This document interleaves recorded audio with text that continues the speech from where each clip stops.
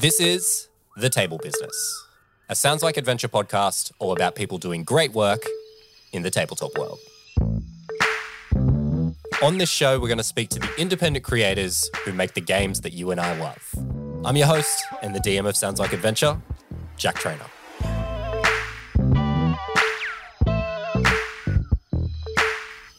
Hey there, welcome back. It's episode 6 of The Table Business. I'm your host, Jack. How you doing? Hey, so have you ever found yourself in this situation? You got a session tonight, you want to run something for it, but your prep time has gotten away from you and you're not ready for it. So you get to work, get on Reddit, start looking for some free map packs, and it's just a nightmare. You don't know what you're finding, nothing connects, you're having to wrap a story around these ideas. But hey, what you could do is you could go to like an independent creator and you could purchase like a self-contained adventure for probably like $5, ready to go immediately. And you could do that from someone like today's guest, Boss Jellybean, aka Janelle. So Janelle is a TTRPG writer, a content creator, and just all-round cool person. In today's episode, we'll discuss her most recent release, a holiday-themed campaign called The Festive 3. Janelle will share how she gets around some of the challenges involved in being a creative person, and she has a really great tip for overcoming the blank page. And last of all, Janelle will talk about an amazing Twitch campaign that she has coming up featuring the women of TTRPG threads, and some of whom will appear as guests on this very show very soon. It's all very exciting. I can't wait for you to hear about it. So let's dive in. Janelle, welcome to the show. Hi, thanks for having me. So let's start out. I'm going to give you an easy one to begin with. So just tell us a little bit about yourself, things that you're doing. Just break it down. Sure. Oh gosh, I have a lot of different hats that I've been wearing lately. So I first and foremost am a tabletop RPG author right now, newly published. I am looking to release more books in that space. I'm also a part of an actual play Twitch channel called Abandoned Quest, which is just me and all of my best friends. And that's kind of what has made up the majority of my career so far. And recently I've been reaching out to other creators in the space to collaborate more and work on more projects and get my hands in different areas in this space because I love everything about it. I always like to know like everyone's origin story because it's like, you know, it's like a world of stories basically. So take me back to the beginning, set the scene. What was the day like? Everything. How did it all begin for you? A million years ago in high school. Actually, with a lot of the same people who are in the Abandoned Quest channel with me, we were playing Dungeons and Dragons 3.5e, I believe was my first game. We had a great time, except for in the middle of it, I had to get up and go to the restroom. And when I came back, my friends were trying to sell my character to a troll to get access into a castle. So that was my first dealings with it. I still had a great time though. Sorry, can we let's pump the brakes for a second. Were they successful? Did they sell your character to the troll? What happened? No, I came back and I yelled at everyone. I was like, "What are you doing? It's my first game. You're getting rid of me already? Like, no." Amazing. But yeah, you know, we all went kind of in different directions for a while. And like around 2017, our friend JJ, who once again also in Abandoned Quest, reached out and was like, "We all have not hung out in a while. We're going to play Dungeons and Dragons online." And so we got into this campaign. It lasted for like a year and a half. It was super intense and more serious. Like the first time I played, we were all joking and, you know, it wasn't very serious. But like this one, like we really got into it. And I just fell in love with it. And then from there, we end up starting Abandoned Quest, which our other friend, Donnie, ran Waterdeep Dragon Heist. And that was so fun. And that was my first like dive into the lore of Faerun. After that, I got to DM my first game, which was Descent into Avernus. And I absolutely loved being a DM. Like I enjoy being a player, but I really am passionate about being a dungeon master. I just love creating intricate worlds and then throwing these characters in the middle of it and seeing the butterfly effect that happens, you know? So let's talk a little bit about those books then.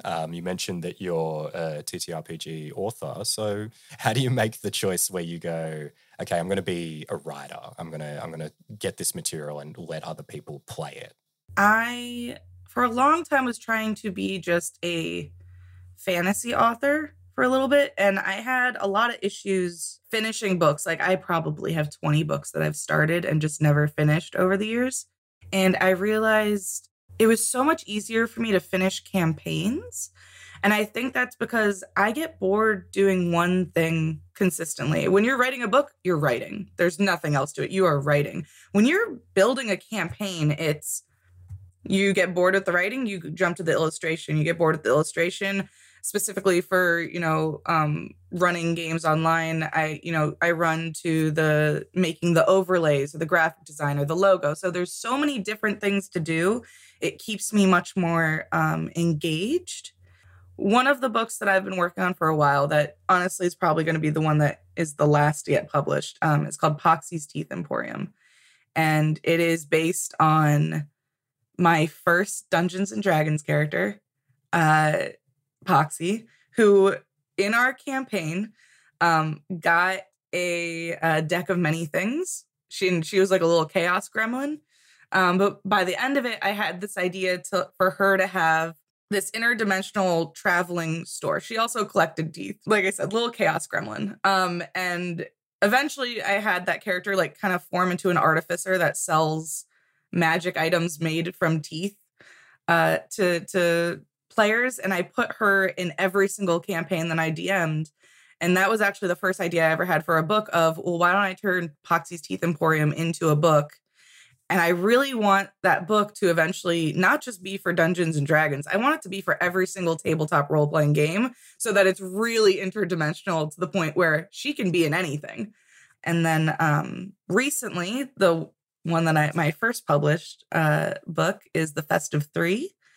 And a lot of that came from a love of, Faerun lore. I haven't actually finished Baldur's Gate 3, but I know that the Dead 3 are heavily involved in it. And I just got this idea, instead of the Dead 3, they're the Festive 3. And I, made these holiday incarnations of Santa Bane and Krampus Ball. And then I didn't want to leave out Judaism because that's my heritage. So I also made Miracle's Dreidel. And I turned it into like a horror, like a holiday horror. And it's a fun adventure. And I'm very proud of it. And it ended up doing, I didn't think anyone was going to buy it. I thought I was going to publish this thing. No one was going to look at it or anything. And it pleasantly, surprisingly blew up a little bit. And I'm really proud of it. So my friend Sam, who's also a member of Abandoned Quest, edited the whole thing for me for free. Like she just was really there for me when I was writing the Festive 3 and guided me through like the whole process really and helped me make it more professional and was definitely a large contributor to the success of it for sure. No, this sounds really, really cool. So you mentioned that you're investigating, you're sort of experimenting with a few collaborations and things like that at the moment. Do you want to talk a little bit about some of that work? What's going on there? Recently, the Threads app kind of became a thing. And I've been finding a lot of new friends in the TTRPG space on there. And there was like this little trend going around where it was just a women supporting women. And I got the idea of maybe I should do a campaign and stream it that's all women and non-binary people. Because I've never really seen that. This field is kind of dominated by men a little bit. And I think that there needs to be more representation of everybody else in it. And I just, so I reached out to people and was like, hey, would anyone be interested in this? And actually the first people to contact me was a streamer by the name of Authentic Young. And her group of women They are like Star Citizen streamers on Twitch that recently got into Baldur's Gate 3. And most of them have only played like 1 or 2 games of Dungeons and Dragons. But with, Baldur's Gate 3 kind of brought a lot of people who haven't been big into D&D into the space. And they were like, would you DM a game for us? And I was like, yes, absolutely. And so we came up with the idea that we were going to stream that on Twitch. And then from my original post of asking people in this space if they were interested, I got so many more people that I had another group. And then I kind of had the idea of, well, I've never had this many people engaged in a campaign. What if we split them into 2 adventuring parties acting in the same campaign, able to influence each other's games? And then my 2 like favorite places in Dungeons and Dragons lore are the Feywild and the Shadowfell, which are natural opposites. They both mirror the material plane. And it just seemed like a good fit for one group to start in the Feywild, one group to start in the Shadowfell. And they're going to be working against the same big bad evil guy. And they're going to be facing the same problem and trying to work it from 2 different angles. They will have a way to communicate, even though they are not like playing on the same day. But I don't want to give any spoilers for that. It's going to be a really interesting Dungeons and Dragons experiment of seeing if these 2 groups can work together, if I can manage a campaign with 2 adventuring parties. I'm really excited about it. Oh, I realized I didn't say the name. It's called Fey Dark Eclipse. And that's going to be on the Boss Jellybean Twitch channel, which is like my personal channel. Very, very cool. Such an ambitious idea. I think we'll have to get you back after it's all happened to hear how it went. Because as a DM, I would very selfishly just like to pick your brain and hear how it went, and give something like that a try myself at some stage in my home games, because that sounds just very, very cool. Right? Yeah, I'm excited about it. And I do want to touch on Abandoned Quest. Where are you up to at the moment? If someone wants to jump on, they haven't listened to anything, where should they get started? So Abandoned Quest started as a podcast, which is our Waterdeep Dragon Heist game. And we didn't end up finishing the podcast, but we got pretty far into it, scheduling conflicts. But I would start there because you sort of listen to us learn Dungeons and Dragons a little bit, and really like come into our own on the podcast. And then after that, I would head over to our Twitch channel, which is where we are every Tuesday night. But we have a couple campaigns that are running on there. We have a Curse of Strahd campaign that has been running for 2.5 years now. We're finally getting to the are we about to go up against Strahd moment, which is going to be very fun. So that is probably our biggest campaign right now. And then actually last night we just had our session 1 of a game that I'm DMing called Mordenkainen's Inferno, The Path to Nessus. And that is a campaign that I wrote based on Dante's Inferno, because there are a lot of similarities between Dante's Inferno and the Nine Hells. I mean, they clearly were looking at it when they were writing it. A lot of the places are the same names. A lot of the people have the same names. And so in Dante's Inferno, you have Virgil and you have Dante. And in our game of Mordenkainen's Inferno, you have Volothamp Gadar and you have Renaer Neverember. And it's like the same dynamic. And I'm really excited for that to play out. And I actually think that when I'm done with this campaign, which is probably going to be a shorter campaign, like 9 to 10 sessions, because I want to sort of quickly go through like each layer, give it its due time. Each would get like a session, but we're not going to extend it out for like years or anything. But after that, I think I'm going to like kind of assess what worked, what didn't work, and then also probably publish that one, because that's just a fun, I got to make the Inferno into a book, right? So that's a really cool idea. So let's talk a little bit about some of the challenges involved in being like an independent creator in the tabletop world. There's this concept in this book I read, I'm blanking on the title of it at the moment. It talks about the resistance involved in creative projects. And what I find the biggest form of resistance for so many creatives that I speak to, me personally, I feel it as well, is just the resistance in terms of just doing the thing. And I find that's like such a common thread for creatives, that process of being like stuck in the ideation phase and not able to actually put anything down on the page.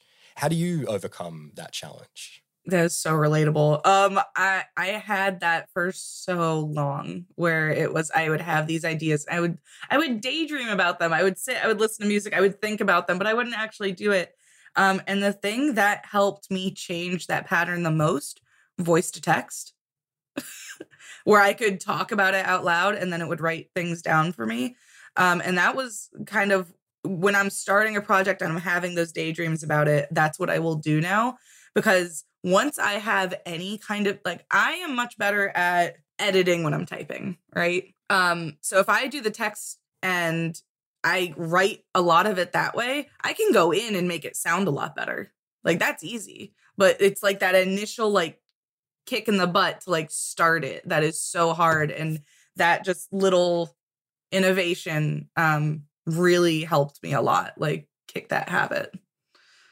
It's sort of like people talk a lot about like the fear of the blank page, and it's like you're finding a way to beat the blank page by doing that. You're putting something down before ever having to type anything. That's very clever. Thank you. So I always like to end these conversations with a couple of recurring questions. So the first one, what's one thing that people don't realize about independent tabletop creators like yourself? I think a lot of people don't understand the hours that go into this. I mean, this is all I do. I wake up at 8 a.m. I drive my son to school. I am at my computer until like 10 at night. Like I'm doing this all the time because, like I said, there's so many different things to do. And I have this specific problem of throwing myself into too many projects at once. So, you know, there's all this time going into it, and it's not, I just started making a little bit of money from it. Like the time ratio to like the effort put into the amount of money that you get does not make any sense, but I love what I do. So, you know, that's what you're trading. And then you just hope that people out there like your stuff and eventually, you know, that it does well. I also think that people don't realize how much it means when someone says that they like your work. Like it makes my day. Like one comment will completely make my day. Like I look at every single thing that people comment under my work, and it means the world to me when just one person likes it, you know? It's so validating. And it's really nice that I'm helping bring joy to other people's games, and like that other people are sharing my stories is such like a heartwarming feeling. So it just means a lot, you know? Extremely well put.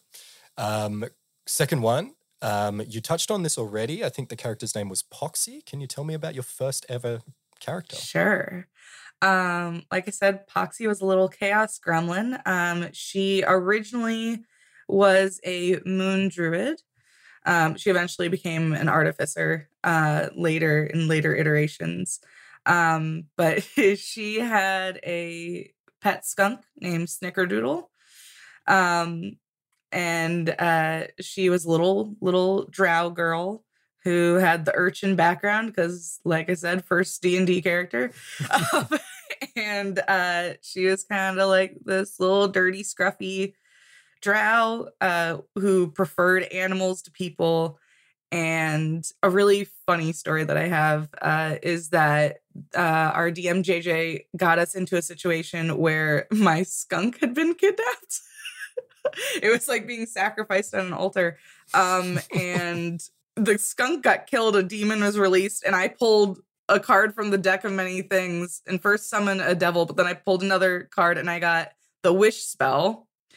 And so I wished for my skunk to be back and to get rid of this demon that was summoned, but it kind of worked backwards and they became a brown bear.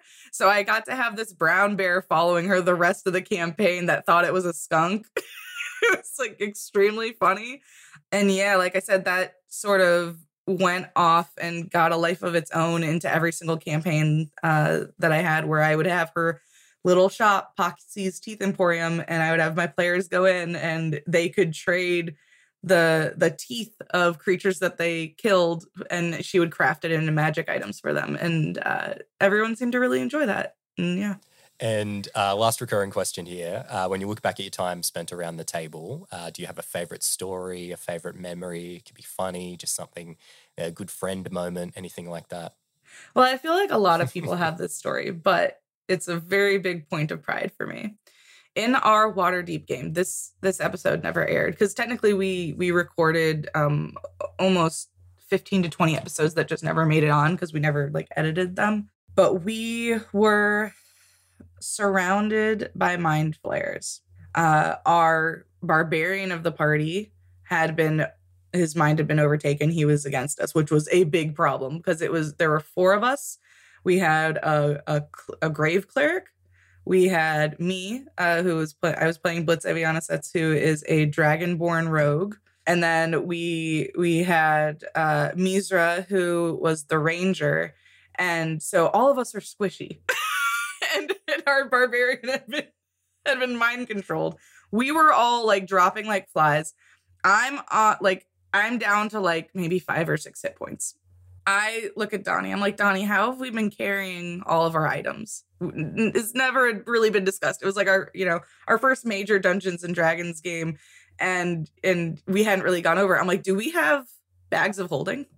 He was like, yeah, I guess so. I was like, okay, great. I have this item called the haversack, which is also an interdimensional space.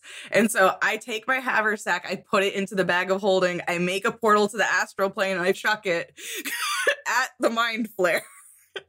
I hold on to a pole in the ground that's like solidly in the ground. And Donnie's like, I will allow you to do this, but you have to make a strength saving throw to not get pulled into the astral plane. And I roll a nat 20 to not get pulled into the astral plane.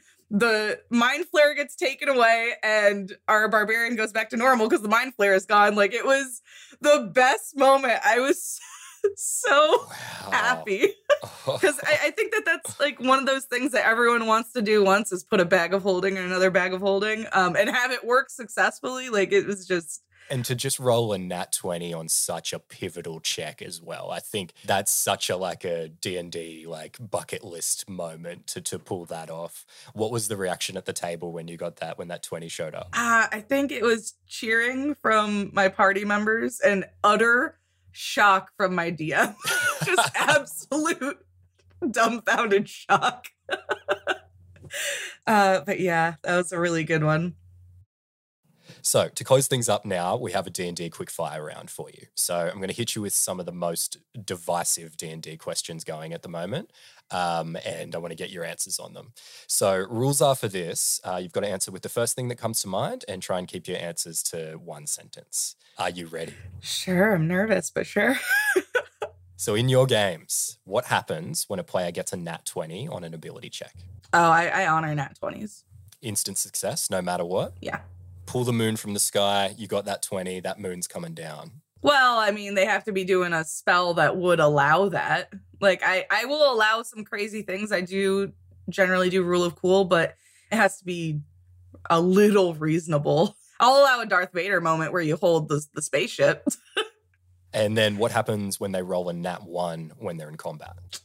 In combat, if they're attacking and they're rolling a nat 1, that's not just a miss. You're probably going to take some damage or be put in a vulnerable situation. Maybe you're knocked prone. Maybe you're just something happens to your weapon, but there's going to be a consequence from a nat 1. And how are you deciding that consequence? Is it like crit fail tables? You just situational, making it up on the fly? Generally situational. I tend to, like, I am someone who over preps my games, but I also do a lot of ad-libbing and just on the fly decisions based on what feels right in the moment. So can't relate to over prep at all. It's not like I have 20 pages for every session. This one's massive on Reddit at the moment, and everyone has a different opinion that I hear about it. So should the enemies that players fight, should they have defined health totals, or should the DM just sort of vibe it out and decide that the enemy dies when the party seems like they're not having fun anymore? They normally have a definitive total for me. I will allow my players, if they make an amazing move, to do more damage maybe than they would have normally, but I leave it up to the dice, and I generally stick with their health totals because you want it to be challenging.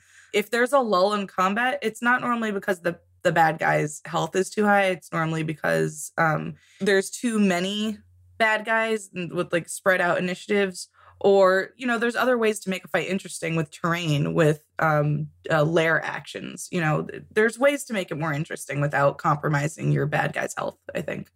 True or false? Railroading is fine to do. False. I like to have open worlds. Open worlds, great. True or false? A DMPC is always a bad idea. False. I think if the party is missing something, I always want my players to focus on building a character that they love, not a party composition.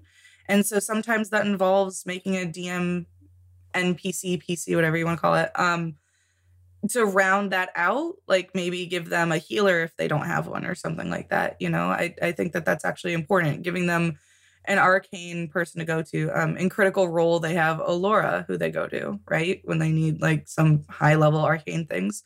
I think that's perfectly fine to do. Your personal preference now, combat RP or puzzles? I think the moments that impact me most happen with roleplay. Like, it's when there's a very emotional moment that's unexpected that happens that really, those are the moments that are closer to my heart. But I think in a game, I want a good variety of everything. I don't want to focus on one. In-person or online games? In person, but I never get to do it. Like I said, my group, we're all spread out across the country. But we do this thing once a year. We actually didn't do it this year, but the last couple of years we've done this thing that we call Gen Con, where everybody comes and stays at my house and we play D&D for like 3 days straight. But that's really the only time I get to play it in person, because otherwise they're too far from me. And for those in-person sessions, what's your preferred D&D session snack?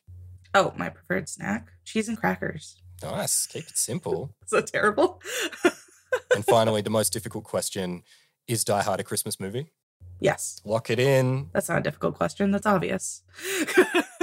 So thank you very much for joining us today. So if anyone wants to find out more about you and wants to follow along with what you're up to, how can they do that? So you can follow me on Instagram or Threads at Boss Jellybean. Also, my channel on Twitch is same name, Boss Jellybean. And you guys can also find me on the Abandoned Quest Twitch channel every Tuesday. And then I did want to do a quick little shout out to all the players who are going to be in the upcoming Fae Dark Eclipse campaign. So we got 10 wonderful people. It's a lot, though. Take it away. So the first group are our Team Fae Wild, which are the Star Citizen and Baldur's Gate 3 streamers, are Authentic Young, Kitty 8 Cupcake, Normandy, Allie Swinger, and Lucretia. And then our Team Shadowfell, which is our established TTRPG creators, are Rachel, the Organized DM. She has an Etsy store for DMs, like stationery and terrain and things like that. H from Rolling Dirty 5e, a TTRPG writer who has resources for DMs on Patreon. Mariah and Alejandra from Table Talk RPG Podcast. And Kate from Cardboard Combat, which is a Twitch channel about Magic the Gathering. So I'm so excited to work with all of them. Super exciting. Quite a number of people you just mentioned will be appearing on this show very soon as well. Oh, that's great. So yeah, really looking forward to that. Thank you so much for joining us on the show today, Janelle. It's been a pleasure. Thank you for having me.